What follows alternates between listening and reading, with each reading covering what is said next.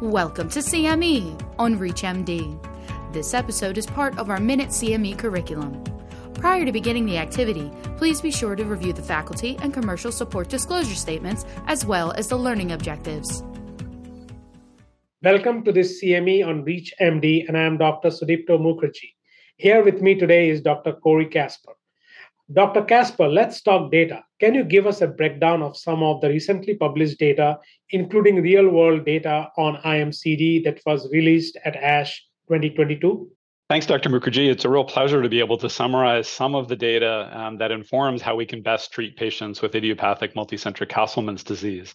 So we're very fortunate that the last several years there have been important and pivotal studies that have guided how we best manage patients with Castleman's disease, including some that were recently presented at ASH, the American Society of Hematology meeting in 2022, obviously the large international meeting of hematology experts.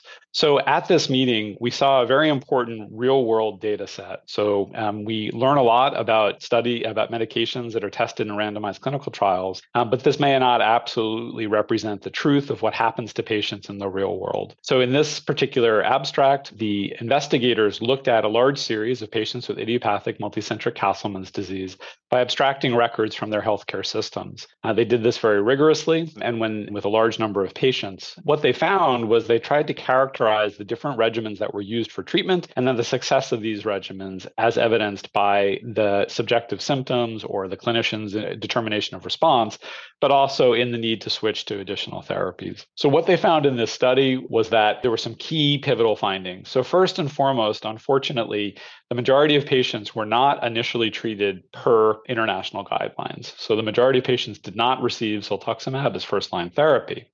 Now, when patients did happen to receive ciltuximab for therapy for Castleman's disease, this, of all of the treatments that were looked at, was associated with the highest degree of durable response, with close to 50% of patients responding to ciltuximab. So again, this was nice data to suggest that when we follow our treatment guidelines, patients do respond appropriately to these treatments. There were a number of other treatments that were used in patients, and unfortunately, one of the things that was seen was a reliance on steroids. Again, they were used frequently and intermittently and associated with frequent failures. And a number of patients were treated with chemotherapy, which seemed to be also associated with good responses, but with also some toxicities. There were some limitations of this study. This study really primarily looked at patients that were data that were abstracted retrospectively, so you don't have any ability to deal with missing data. The majority of these patients had the TAFRO variant of Castleman's disease, which again may not represent the full population of patients with Castleman's disease.